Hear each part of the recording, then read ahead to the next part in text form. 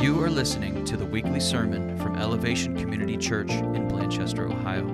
We hope you enjoy this message from Pastor Phil Nelson. For more information about this podcast and other resources, please visit myelevationcc.org. Before we finish the You Asked For It series, I just wanted to direct our attention to next week being a completely different service structure. Starting next week, September 12th, we will be going to one service, which we are truly excited about. We really do believe that in the times we are living, it is more and more and more important to come together as a family and not be so disconnected and scattered. And we understand that that may put a ceiling for a time on how far we've grown, but I have to be honest with you, the Lord has spoken very clearly to me and the elders and the staff. He literally stopped me in my tracks when I was walking in the sanctuary and said, "Son, you need to go back to one service. I'm calling you to come together." Let me tell you why, just to be transparent with you all of kind of what has transpired throughout the last 2 years.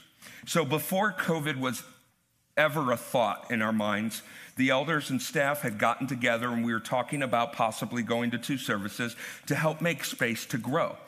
And we had tried that in years past, and honestly, it just, in this area, or for some reason or another, going to two services and making more space for people just wasn't necessarily working. And not to say that's the reason why we didn't do it. Obviously, we sought the Lord. But we decided that we're going to take our capacity limitations for our fire code, and we're going to see how we can consistently get to about 80% of that capacity before we were to go to two services. So for instance, there's 300 capacity in here, about 125 now that we've renovated some other spaces in the kids area. So we said, you know what? When we start to grow to about 300 to 350 consistently, kids and adults, we would consider going to two services because we'd have the critical mass to do both services, to where one service is not going to just be empty and the other one completely full, because that would defeat the purpose, right? So we decided that that's what we were going to do.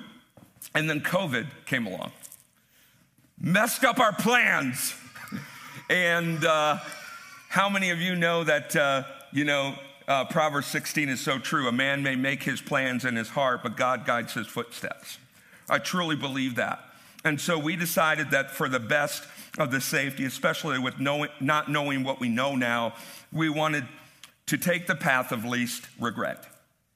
We just believe that that is wise, and we wanted to take the path of least regret. So we moved into a tent for the summer. We renovated this area, and then we moved back in August 23rd. So it's been a year since we've been inside. We decided to go to two services to give people more space, but also to let people know that we want to love them right where they're at. So some people were more cautious and sensitive because of higher risk or just higher concern, and that was okay. We didn't want to surround them in one service and make them feel like they didn't belong. And so that's why we did two services. And then about 3 months ago, I announced to everybody, because several people were asking, well, when are we going to stop doing two services? And I decided my plan and my thought was, hey, we're going to keep two services because obviously we need to grow and get more people to come in and hear the gospel message. So I said, we're going to continue with two services. And that's when God said, oh, really? And I remembered our decision as elders. And me being the lead pastor, I am one of the elders, but I went back to the elders and I actually confessed. I asked for their forgiveness. I said, you know what? The only reason we went to two services was because of COVID protocol.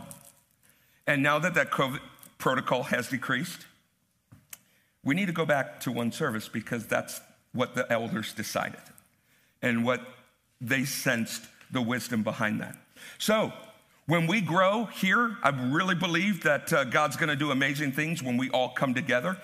If you were at the Kingdom Gathering, you will understand what I'm saying from that Monday night. There is power in believers of numbers coming together and worshiping together and connecting. I really miss the one service of people engaging before and after to where we have to kick them out after an hour of the service. I miss that because fellowship is as important as worship and the teaching of the word.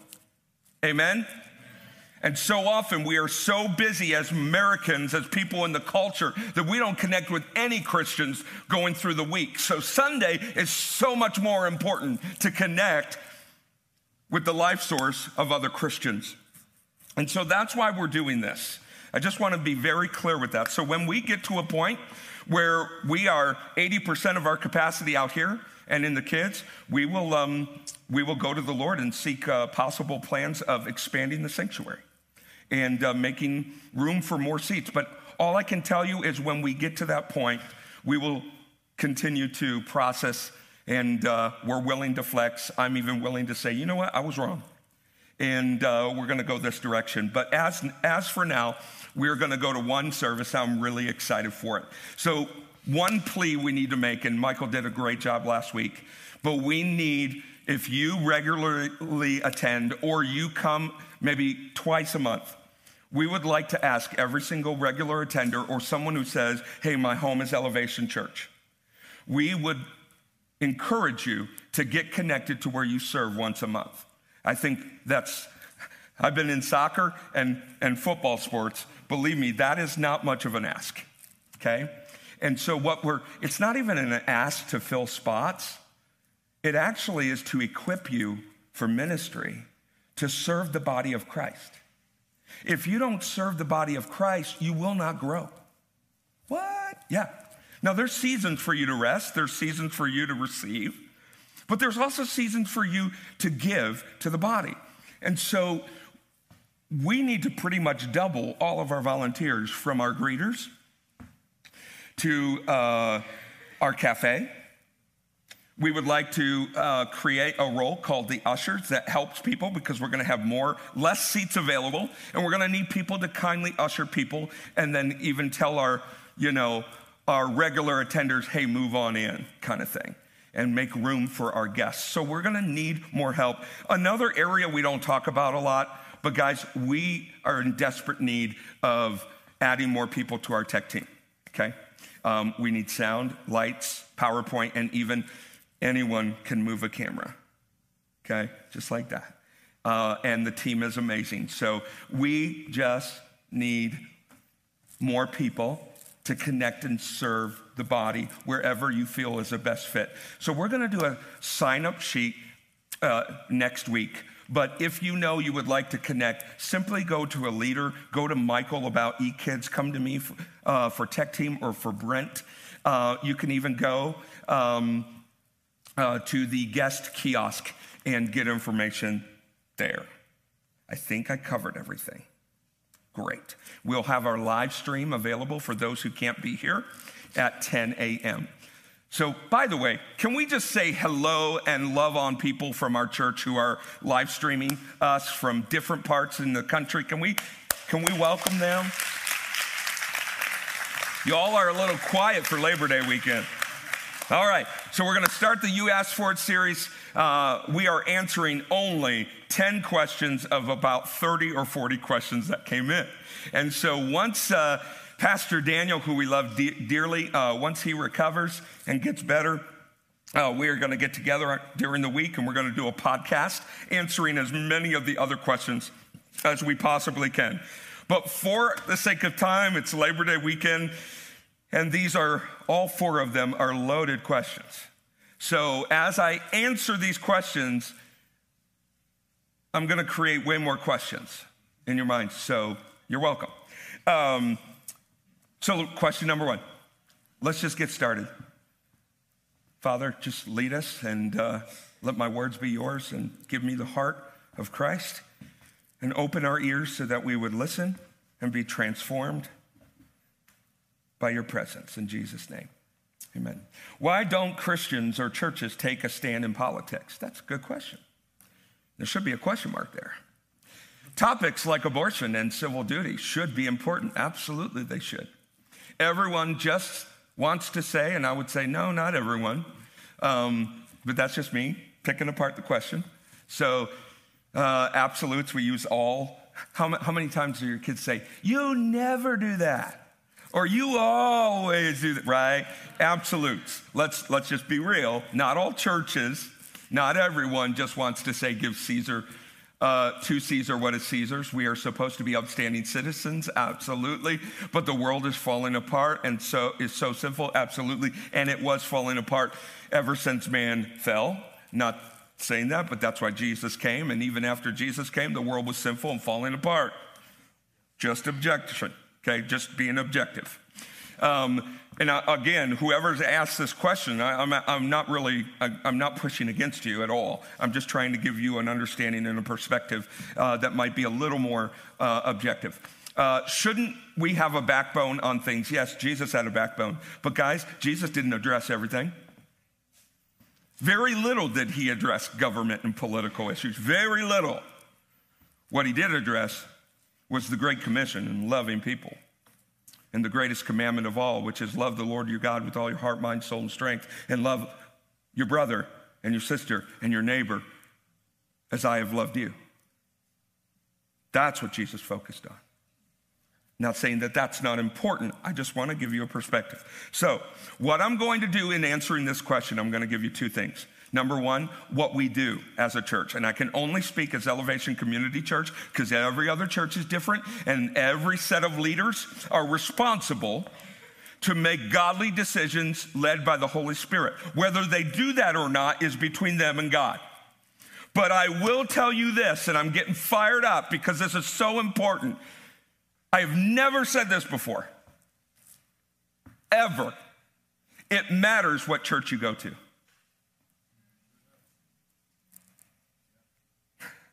It matters what church you go to. Why do you say that, Pastor Phil? Isn't every church a godly church? No, it's not. Have you looked around? It's not. And I'm not trying to be judgmental or condemning. Yes, there's different flavors for every ice cream flavor that you would like in Christianity, and biblically grounded churches that have different styles of church that you can connect to, and even doctrine that you can really sink your feet into. I'm not talking about the biblically grounded churches. I'm talking about those that will just say what pleases the culture, saying what everyone wants to hear. Because honestly, that's going against the design of the church. The design of the church was to say biblical, grounded principles, no matter if you like to hear it or not. No matter you agree with it or not, the truth is truth. And so we've gotten into this political pressure that we're just supposed to, in order to grow our church, we just need to avoid the issues that are going to cause division. I'll speak to that in a moment. So what we do and what we will not do. What we do and what we will not do. Number one is what we will do. We do and we will continue to talk about much of the political items that support or oppose the biblical worldview. That is the worldview that we are supposed to uphold and live out consistently. We will take a stance for pro-life. Abortion is wrong. Abortion is not godly. But abortion is also something that doesn't just knock you into hell. Okay? There's many people, even in our midst and watching, that have made the decision at one point in their past, through broken situations, through not even being a believer or their current circumstances, and we are not to judge. We're not to judge. We're to love. Okay? God redeems the broken. But we as a church, we need to stand upon the foundation that God created all life, even in the womb, and it's supposed to be honored. And yet we live in a system that just wants to guard and protect the lives of plants and rocks. Is still God's creation. But God's closest, most valuable creation is when he created man and woman in his image. And all of that is to be sacred. But let us be careful when we answer and talk about those things, not to be insensitive to others who have a different story than you do and are pursuing God just as you are. We will talk about helping people welfare. We will talk about if the political realm won't do it, then the church is supposed to. And honestly, I would say the church is supposed to, and the government is to support, right? But we haven't done that. So it's time to get it back together. Helping people. This is a biblical, political view here. We are to love one another despite their background, beliefs, and color of their skin, period. We're to love each other. We are also called to show compassion and care for the orphans and the widows. That's the church's job, by the way, not the government's. It is. We are also to take a stand for religious freedom. Amen? That was really bad. We are to stand for religious freedom. Amen? And I'll tell you why we say amen. It's for the men and women who are sitting. Actually, men and women who have served in the military forces, stand right now. Stand right now. You don't have to applaud. Look all around you, everybody. This is who has sacrificed much and have walked with brothers and sisters. Stay standing. Who have walked with brothers and sisters who did not make it home. Why did they fight? For freedom that so many other countries don't have. We need to preserve what so many have lost their lives for, and so many sacrificed much. You may be seated. Thank you. And I mean that from the bottom of my heart. No, are we supposed to be a doormat and just say, no, we just surrender all our rights because we're Christian? No, when and if that day comes, like Afghanistan, what's happening, yeah, we're Christian and our life is on the line, and I am not turning back. I will not deny the name of Jesus. If it causes my kids to die, my wife to die, Lord forbid. But Jesus is more important than all of that, because I will face him someday. And he saved me and rescued me. But while we have fought for that freedom, we better be darn certain that we as a church are going to take a stand and to protect and preserve that freedom that was bought for us. Now, with that being said, we also are going to face many different situations as Christians where authorities, government or other authorities, are going to make things a demand or mandatory. And the Bible is very clear that you, as a Christian, a fellow believer, you indwell the Holy Spirit. And in 1 Corinthians, it just says that you are a holy temple. And I'm going to answer that in the next question. But you embody the Holy Spirit. Your body is now the temple of the Holy Spirit.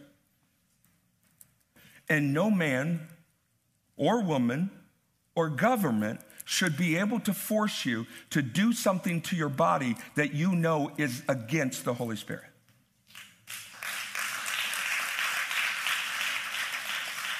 Now, friends, I am not saying I'm for vaccination or I'm against. That's actually one of the things I will not do up here. That's why I say that, is because everyone is in different situations. It's not necessarily a biblical kingdom essential. What is the biblical kingdom essential is you are the holy temple of the Holy Spirit. And you should be able to decide at all times what goes in your body. Now, I'd like to step on your toes, because for those, even if you've been vaccinated, I think most people will say, hey, we should have our freedom to get vaccinated or unvaccinated. Don't touch my body if I don't want you to. And if I go into the pharmacy, if I go to get the vaccination, then that's my choice. However, if you are a Christian, you better start looking in the mirror of everything that you put in your body in other situations. If you're going to fight one political agenda of what goes in your body, then you better fight of what kind of substances you put in your body that are just as toxic and just as worldly. When you're tired and bored and lonely, what do you put in your body? Friends, we need as Christians to be consistent, because if we say we believed in this one thing and we fight to the death for this policy, and yet we're on our phones and our media and social media and we don't care what goes into our body, we're hypocrites. And we're inconsistent, and our witness to the Lord is flawed. And it will fall on deaf ears. I'm not saying perfection. We will never be perfect until we see Jesus face to face. But he has called us to conform us through the Holy Spirit to the image of Jesus Christ. That includes everything we put in our body. That includes the things your children are watching. You're fighting against a policy and a political thing of the government saying it's mandated for many people, but yet you're letting your kids watch just anything they want. We like to go to the Christian buffet, don't we? We like to choose what we want, and then we're going to forbid and resist or say no thank you to the things we don't want. All I'm saying on both sides is we as Christians are called to a higher standard. And we are called to live out as consistently as we can our beliefs, not just pick and choose what's important to us and what we don't care about. Does that answer your question? Okay, good. Talk to me afterwards. This is why for years and centuries, the church has been labeled hypocrites. And I understand that is a general statement, and that's unfair. God is not a hypocrite. But again, it goes to the sense of urgency for us to be consistent in our values and in our actions that reflect Christ. What we won't do is we will not tell you how you should vote. That's your job, and that's between you and the Holy Spirit. That is a God-given, man and woman sacrificed right that we have in America. Now, we will give you biblical principles. The last election, we went on a kingdom voting series, and we showed you biblical principles to help you vote accordingly to the kingdom of God. But I'm going to say this, and this may rub some of you the wrong way, but I believe it's true. And I would love to be proven wrong. But you look at the right and the left, and there are many things that the right do and the left do that are biblically right, that are biblically accurate. One party may be more than the other. I don't know. That's for you to decide. But there are also things that the right do and the left do that are biblically wrong. And those politicians need to hear from the church. And we will talk about them. I will not shy away from biblical foundational truth. However, we will also not focus or even really discuss corporately the things that we deem as non-essential to the kingdom of God. There are a lot of political stuff that have nothing to do with our kingdom agenda. I'm not going to get caught up in non-essentials, friends. Our time is too short to get distracted from our focus on Jesus and advancing the kingdom and bringing the lost to Jesus. What non-essential talks do in church is it causes division. And so often it takes us off focus from what really matters. Yes, it may be important, but it still is non-essential to the kingdom of God and our purpose as a church. So yes, we will not shy away from addressing major political and current event issues in order to align everyone in the body of Christ to the purposes and the actions of the kingdom of God. Question 2. Did I do all right? Took me 15 minutes to answer one question. We're in for trouble. Question 2. Why are there no longer holy places like temples in the Ark of the Covenant? That is a fantastic question. I don't think I've ever really thought about that much in my Christian walk. And I think to answer this question, we need to give a question. Okay, if there were holy places, what made them holy? And if they were holy, why are they not holy now? We got to ask that, right? And so let's look from the moment that God called Abraham, and then Abraham had a son, Isaac, and through Isaac, we see the tribes of Israel, and we then see Moses, right? We see Moses. Why in the world did God, through a burning bush, could have picked anything in the world and decide to pick a bush and catch it on fire? Why would he say, take off your shoes, take off your sandals, for this ground is holy? What makes the ground holy?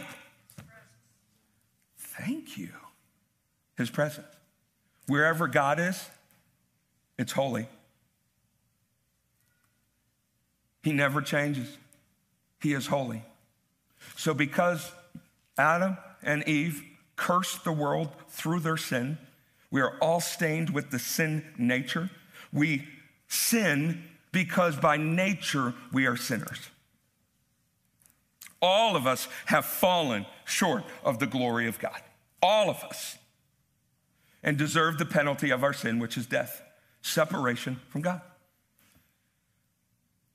So God, how loving and merciful, and what an amazing God he is. The purpose he created man and woman was to be with them, that they would reflect his likeness and be fruitful and multiply, and the kingdom of God would continually to be advanced on the earth. Are you with me? But the problem is we are all sinners. In the Old Testament, when Jesus hadn't physically come in the flesh, now he did before the foundations of the world, so it was already in place. If you want to know about what happens to those people before Christ, right? Before Christ came. Well, before the foundations of the world, Jesus was crucified. So we can talk about that another day at Goshen Grind or Roasted Coffee, and love to talk to you about that. Now, where was I? So we had a sin problem, and we still have a sin problem. And God's presence will not tolerate to be in any presence of sin. He can't. He's holy. He's holy. So he had a great idea. God said, Moses, take your interpreter Aaron and all of his sons from the tribe of Levi. You will be priest, and one of you will be the most high priest, which was Aaron at that point, and then he passed it on to the next and the next and the next. All the way from the line in Abraham's day of the high priest Melchizedek. And so this high priest thing is really important to remember, because the high priest is the one that goes into the holy place on behalf of all people to make an atonement for all people so that God will stay with his presence in the area of people. That's really important. And that's why we get to the answer in just a moment of why the holy places, buildings, and monuments are no longer holy. They're sacred, but they're no longer holy. What does holy mean? It means set apart. Set apart for God. Set apart for God's purposes, okay? So I know this is a long explanation, but it's really important to get here. So in the temple, in Moses' day, God designed the temple to be a model to how we will approach God once Jesus comes and saves us from our sins and makes us new creation and filled with the Holy Spirit. Okay? So keep that in mind as well. It's a model. The tabernacle is a model of how we approach God today, how we worship God today, the posture of our hearts to God today.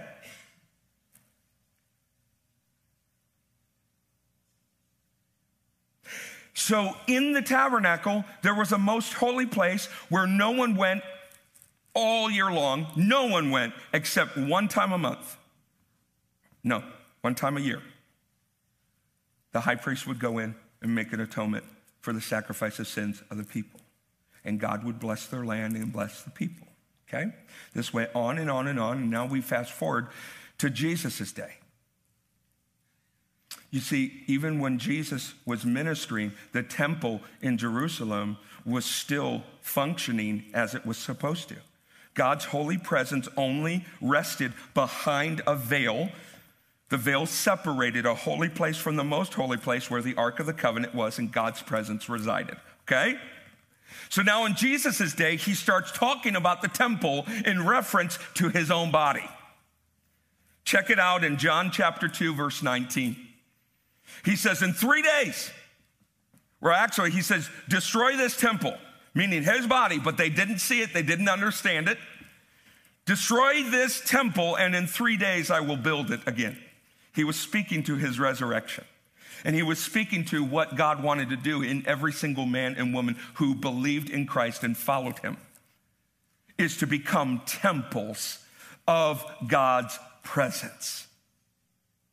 That is why, friends, the importance of the veil being torn. Good Friday comes and goes every year. And so often we watch different Christian movies with the cross, the crucifixion, and the resurrection, and we're eating popcorn and we see the veil torn. And cinematography just can't produce what really happened, right? It will never be able to come close to the real thing.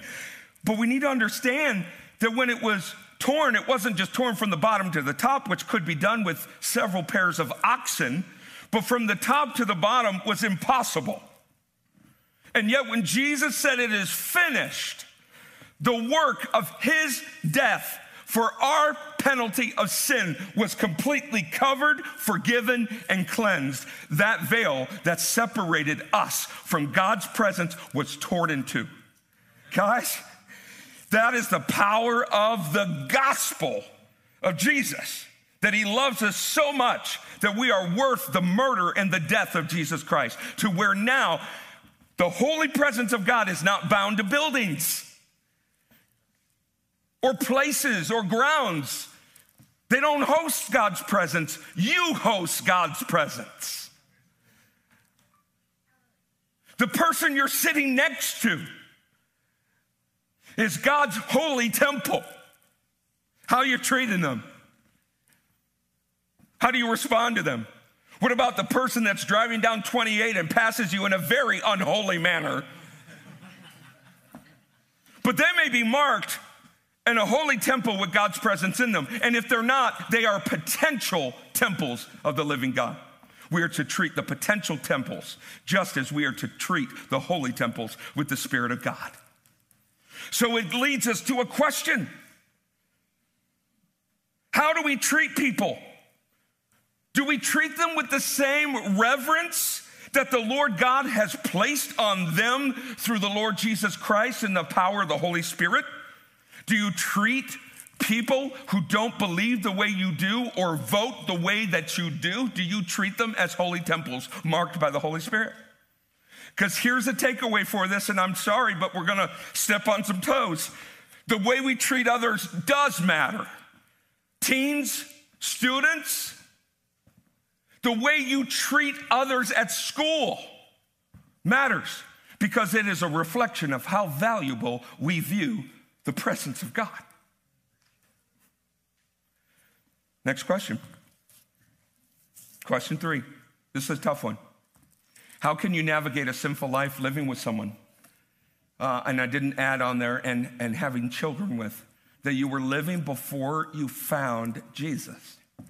I find it difficult to believe Jesus would want to end a family under these circumstances. Okay, now we're getting real. Thank you, by the way, to that person who wrote that question, to be vulnerable enough, to love our church enough, to wonder, what does the Bible say about this? Obviously, this person met Jesus just like Paul did on the Damascus Road. When Paul was living a life of sin, trying to destroy Christians, Jesus came in his brokenness. Jesus came to this person's brokenness in the midst of what they were doing and didn't say, get your act together now before you get saved. He says, no, come to me. Let me change you. Let me love you. Let me put my Spirit inside of you. And let's walk this road together. And so I I want to be very sensitive. I want to be very sensitive. I'm a person that doesn't just go black and white all the time. I don't just say, well, the Word of God says no. You shouldn't be doing this. No. Well, the Bible also says to take the log out of your own eye before you point out someone's little sliver in theirs. We need to understand that everyone's story, especially in this question, is before they came to a relationship and a knowledge of Jesus Christ. We need to be sensitive to people's backgrounds. I'm not saying condoning sinful behavior, but this is a person who's trying to pursue Jesus, right? They're actually trying to figure out if they're in the wrong here and if they're hindering Jesus. What are they supposed to do? Okay? So let's be very sensitive to that, and I'm going to do that because I cannot just, I'm up here giving you a general answer for a very personalized question. So I'd love to talk to anybody who finds themselves in a situation like this. Anyone. Love to sit down with you and talk to you. And I'm sure every question up here represents at least 5 or more people that have the same question. And so I want to answer this as tenderly and compassionately, but as clearly to the truth of God as I can. So I'd like to start with the story that many of you know. Is in Jesus' ministry. He's ministering in a town, and all of a sudden the Pharisees, who are always trying to trap him so that they can accuse him of being false prophet, the false son of God, a blasphemy, they bring a woman in that day who was a prostitute caught in adultery, meaning cheating on her husband with other men. And they threw her down at Jesus' feet. Now, I need for all of us to understand one thing in this culture. This was a sin that was punishable by death. And who did the death sentence? It was the Jewish people. Imagine that. So they all surrounded her, and Jesus, being the Jewish rabbi, calling himself the Son of God, he would be the very first one to fulfill the law, wouldn't he? So they're waiting for him to cast the first stone. They're all, just imagine this woman here. She is guilty. She knows she's wrong. She knows she's doomed. She knows she's been caught. And she's broken and a mess. She's defiled. No one's even supposed to come close to her. And we think social distancing is a problem. You know, they can't get near her because of her sin. And Jesus just stands right around her and protects her from the sin. All around are people ready to bring her accusation and bring her punishment to fruition. And he bends down in front of her to protect her, and he writes something in the sand. To this day, we don't know what it was. But then he said to all of the accusers, for any person who has never sinned in their life, go ahead, cast a stone at her. Who was the only one that's never sinned? Jesus. What did he do? He took the rock. No, he didn't. He said, my daughter, look around. Where are your accusers? She looked up and they were all gone. All she saw was the stones that represented the punishment that was coming. He says, no longer do I accuse you? You are forgiven, cleansed, new. And in that moment, I believe that she was changed and she was touched in a powerful way. And he says, now, don't go and live the same life you were living. Live as a changed woman who just met the Messiah. So I believe that one of the key gospel messages here, friends, is that Jesus is all about restoring that which was broken. How many have brokenness in their life? Jesus wants to repair and restore everything in our lives broken, even families. That's his desire. That's his design, is to seek that which was lost, that which is broken, and bring it to full restoration and wholeness. That's the power of what Jesus did on the cross. And so I would answer very clearly to this person, not knowing them. I would answer this. Look, you obviously have been committed to this person before you had a relationship with Jesus. Something was working well. You had children with this person. Obviously, you love them. You're in a commitment to the children and to this partner. And I would say at this point, be faithful where God has planted you. Now, there are some exceptions. If your partner does not want to have anything to do with Christ at this point, and he is demanding you that you reject Christ and from raising your kids in a biblical manner, then that's a huge red flag, and you need to figure out what you're going to choose to live with. Either devotion to Christ or devotion to the ways of the world and peer pressure. That is going to be a problem when you're unequally yoked like that. But in this situation, you need to be faithful where God has you. And I would even tell you, you've gotten this far.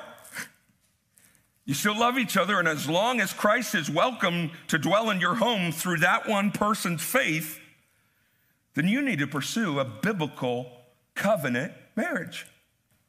Now, in some states, they would already be married, legally married, okay? But there needs to be a vow. If you're committed and you're going to stay faithful where you are, I would really pursue marriage. I would love to sit down with you and your partner. I would love to talk about this. So when a believer is in the home of children and their either spouse or significant other, the Bible says that their family is sanctified. Woo-hoo. They are. Doesn't mean saved. Saved is through a personal decision to follow Jesus. But sanctified means set apart for God's purposes. So get this. 1 Corinthians 7:14. For the unbelieving husband is sanctified through his wife, and the unbelieving wife is sanctified through her believing husband. For otherwise your children are unclean, but now they are holy. One Christian in a home graces the entire home. God's indwelling that believer, and all the blessings and graces that flow from that believer flow over into the family. So here's a couple suggestions to people who find themselves in this predicament. If you are a believer, you know the power of prayer. Pray. Pray like you've never prayed before. Seek God's face. On Wednesday nights, if you are available between 6 and 9, come and seek God's presence. On Friday morning from 9:30 to 10:30, yes, shameless plug. Come and pray. Pray for your unbelieving partner. Pray for your kids. Ask the Lord to draw your partner through the power of the Holy Spirit. Ask the Holy Spirit to convict your partner of their sin and to show them Jesus. Watch what happens. Can I even ask, just to take a poll, anyone who has a testimony that says, you know what, I was in a relationship or a marriage before I came to Christ, or I was with an unbelieving partner, and through prayer, God restored that person. How many? Yeah, several. God does that. Now, I wouldn't enter a relationship just thinking you're a missionary to that person through a relationship. But every situation is different.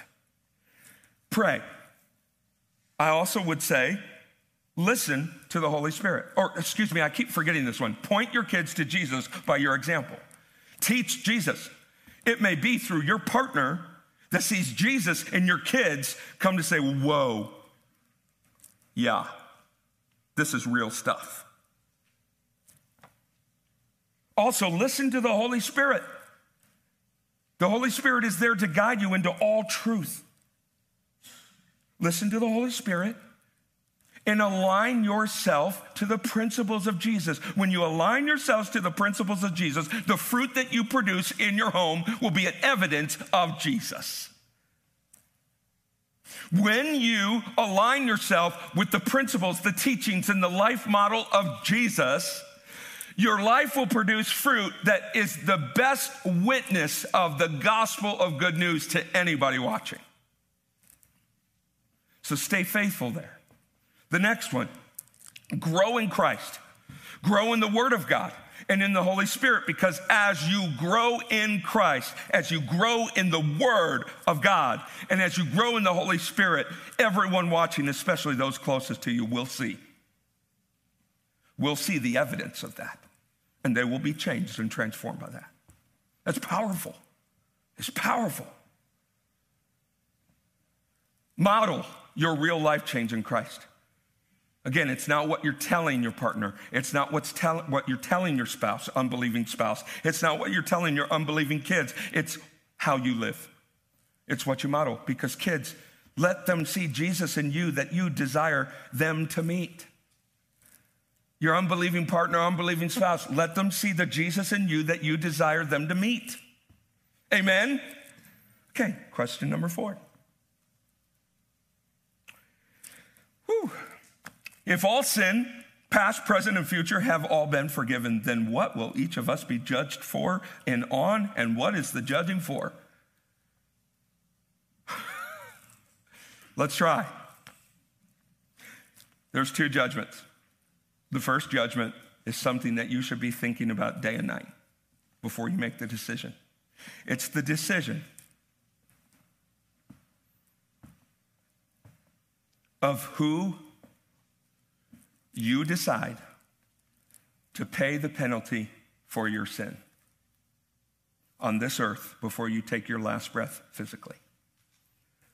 Who will take the throne of your life to cover the sin in your life, because you will not be able to stay in the presence of God if you have not covered your sin by some answer.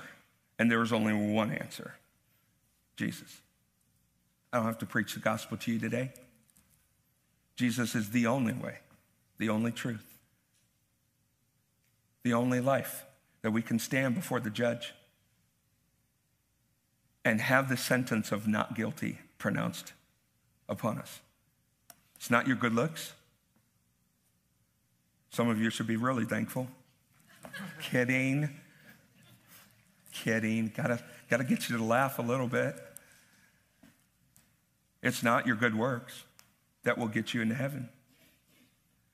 It's not your family line, the wealth and the status that you come from. The only hope for our forgiveness of our sins is the shed blood of the sacrificial lamb, Jesus. That is the most important decision you will ever make. I take doing funeral services very seriously, because it seems to be one of the only times that people slow down enough to think about life after this.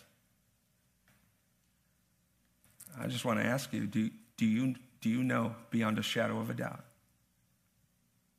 that you are truly forgiven and cleansed of all sin, and will hear before God Almighty, not guilty? Or will you hear, son, daughter, child, I don't know you. Depart from me.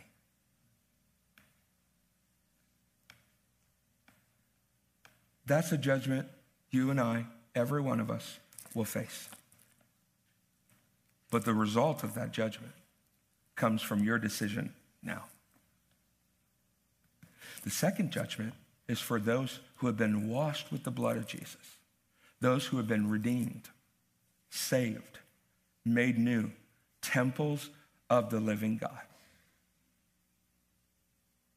It is those who will have a second judgment. And this judgment is not on salvation. That has already been settled. And we can find this scripture, by the way, in 1 Corinthians 3. Okay? 1 Corinthians 3. Before that, in verses 11 through 13, it talks about the first judgment, meaning the rock or the foundation that you build your life upon. Okay? Any foundation you build your life upon that's not Jesus is going to be sinking sand, and it's going to fall short every time. Now, this judgment that this question is referring to is the judgment of not our foundation. We're already in heaven. We're already in eternity in the presence of God. It is actually the way we built upon that foundation. What materials did you use to live out your life? This is where works do come into play. Works don't get you into heaven. But Jesus said, store up treasures in heaven where moth and rust cannot destroy. Store up your treasures in heaven. The Great Commission, go into all the world, making disciples, baptizing them, and teaching them to obey the commandments I've given to you. And behold, I will be with you always. It is how you grow into the likeness of Jesus and the impact you make for the kingdom of God here, right now, that will be judged and either rewarded or not rewarded in heaven. Let's look at this. But on the judgment day, fire, not the hell and brimstone fire, but fire is a refining word. Refining word. It means it purifies and it gets to the core of what it truly is. But on the judgment day, band, you can come up, by the way. Fire will reveal what kind of work each builder has done. The work each builder has done. The fire will show if a person's work has any value. Whew. If the work survives, that builder will receive a reward. What do we do with that reward? All the rewards in heaven, it is going to be the most privileged honor in the world to kneel before your Savior and take all your treasures and say, to you alone be all the glory and honor. That is going to be our form of worship in heaven and all of eternity, is the rewards that we store up today by advancing the kingdom of God, by being obedient to what Christ has done, and by impacting and loving others, planting kingdom of God seeds everywhere. We will be rewarded greatly. And those rewards we get to hand and lay down at the King of Kings' feet. However, if the work is burned up, meaning it has no eternal value, just worldly, earthly value, the builder will suffer great loss. Now, this doesn't mean going to hell, because what does it next say? It says the builder will be saved because their foundation was Christ, right? But like someone who barely escaped through a wall of flames. You were saved by the grace of Jesus, but you did absolutely nothing with it. We need to have an eternal perspective, friends, that will determine and dictate how we live our lives. It's not legalism. It's treasures in heaven. If you want more information, you can go to Matthew 25.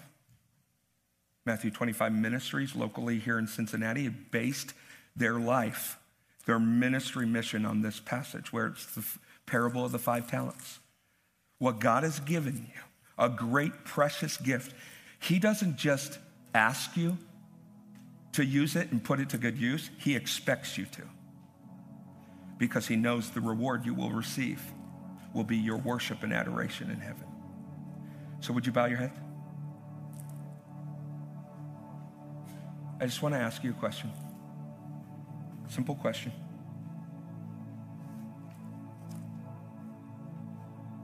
Number one,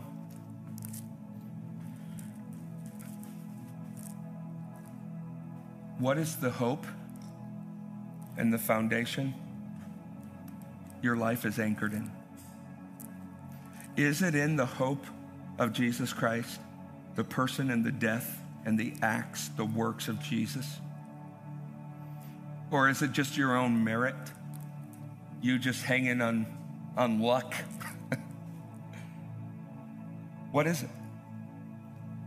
When you literally stand before the judge, God Almighty, one day, hopefully later than sooner, what will your account be able to say to answer for the sin in your life? Is it, I got nothing. I did good things. I was good to people. I never got put in jail. Paid all my taxes. I was good to my neighbors. He's going to say, I don't know you. Or are you going to be able to say, Jesus, God, the Father, I'm a sinner, but I put all my hope in your Son who died my death so that I could freely live. And he's going to say, daughter, son, welcome home.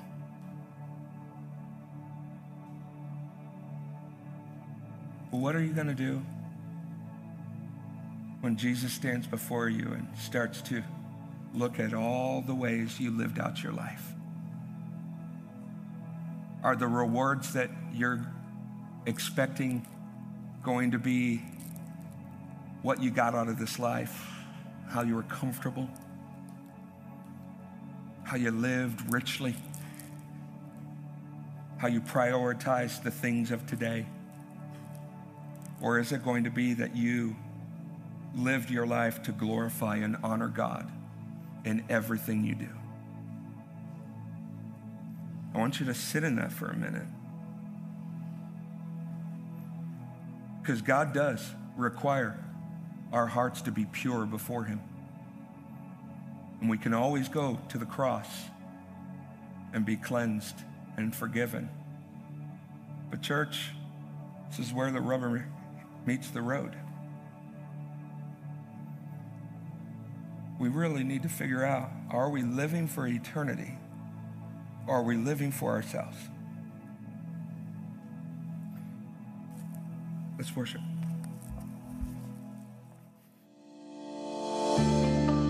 Thank you for listening to our weekly sermon. If you'd like to go deeper with another resource from our church, please check out our weekly Impact Bible Study podcast as well.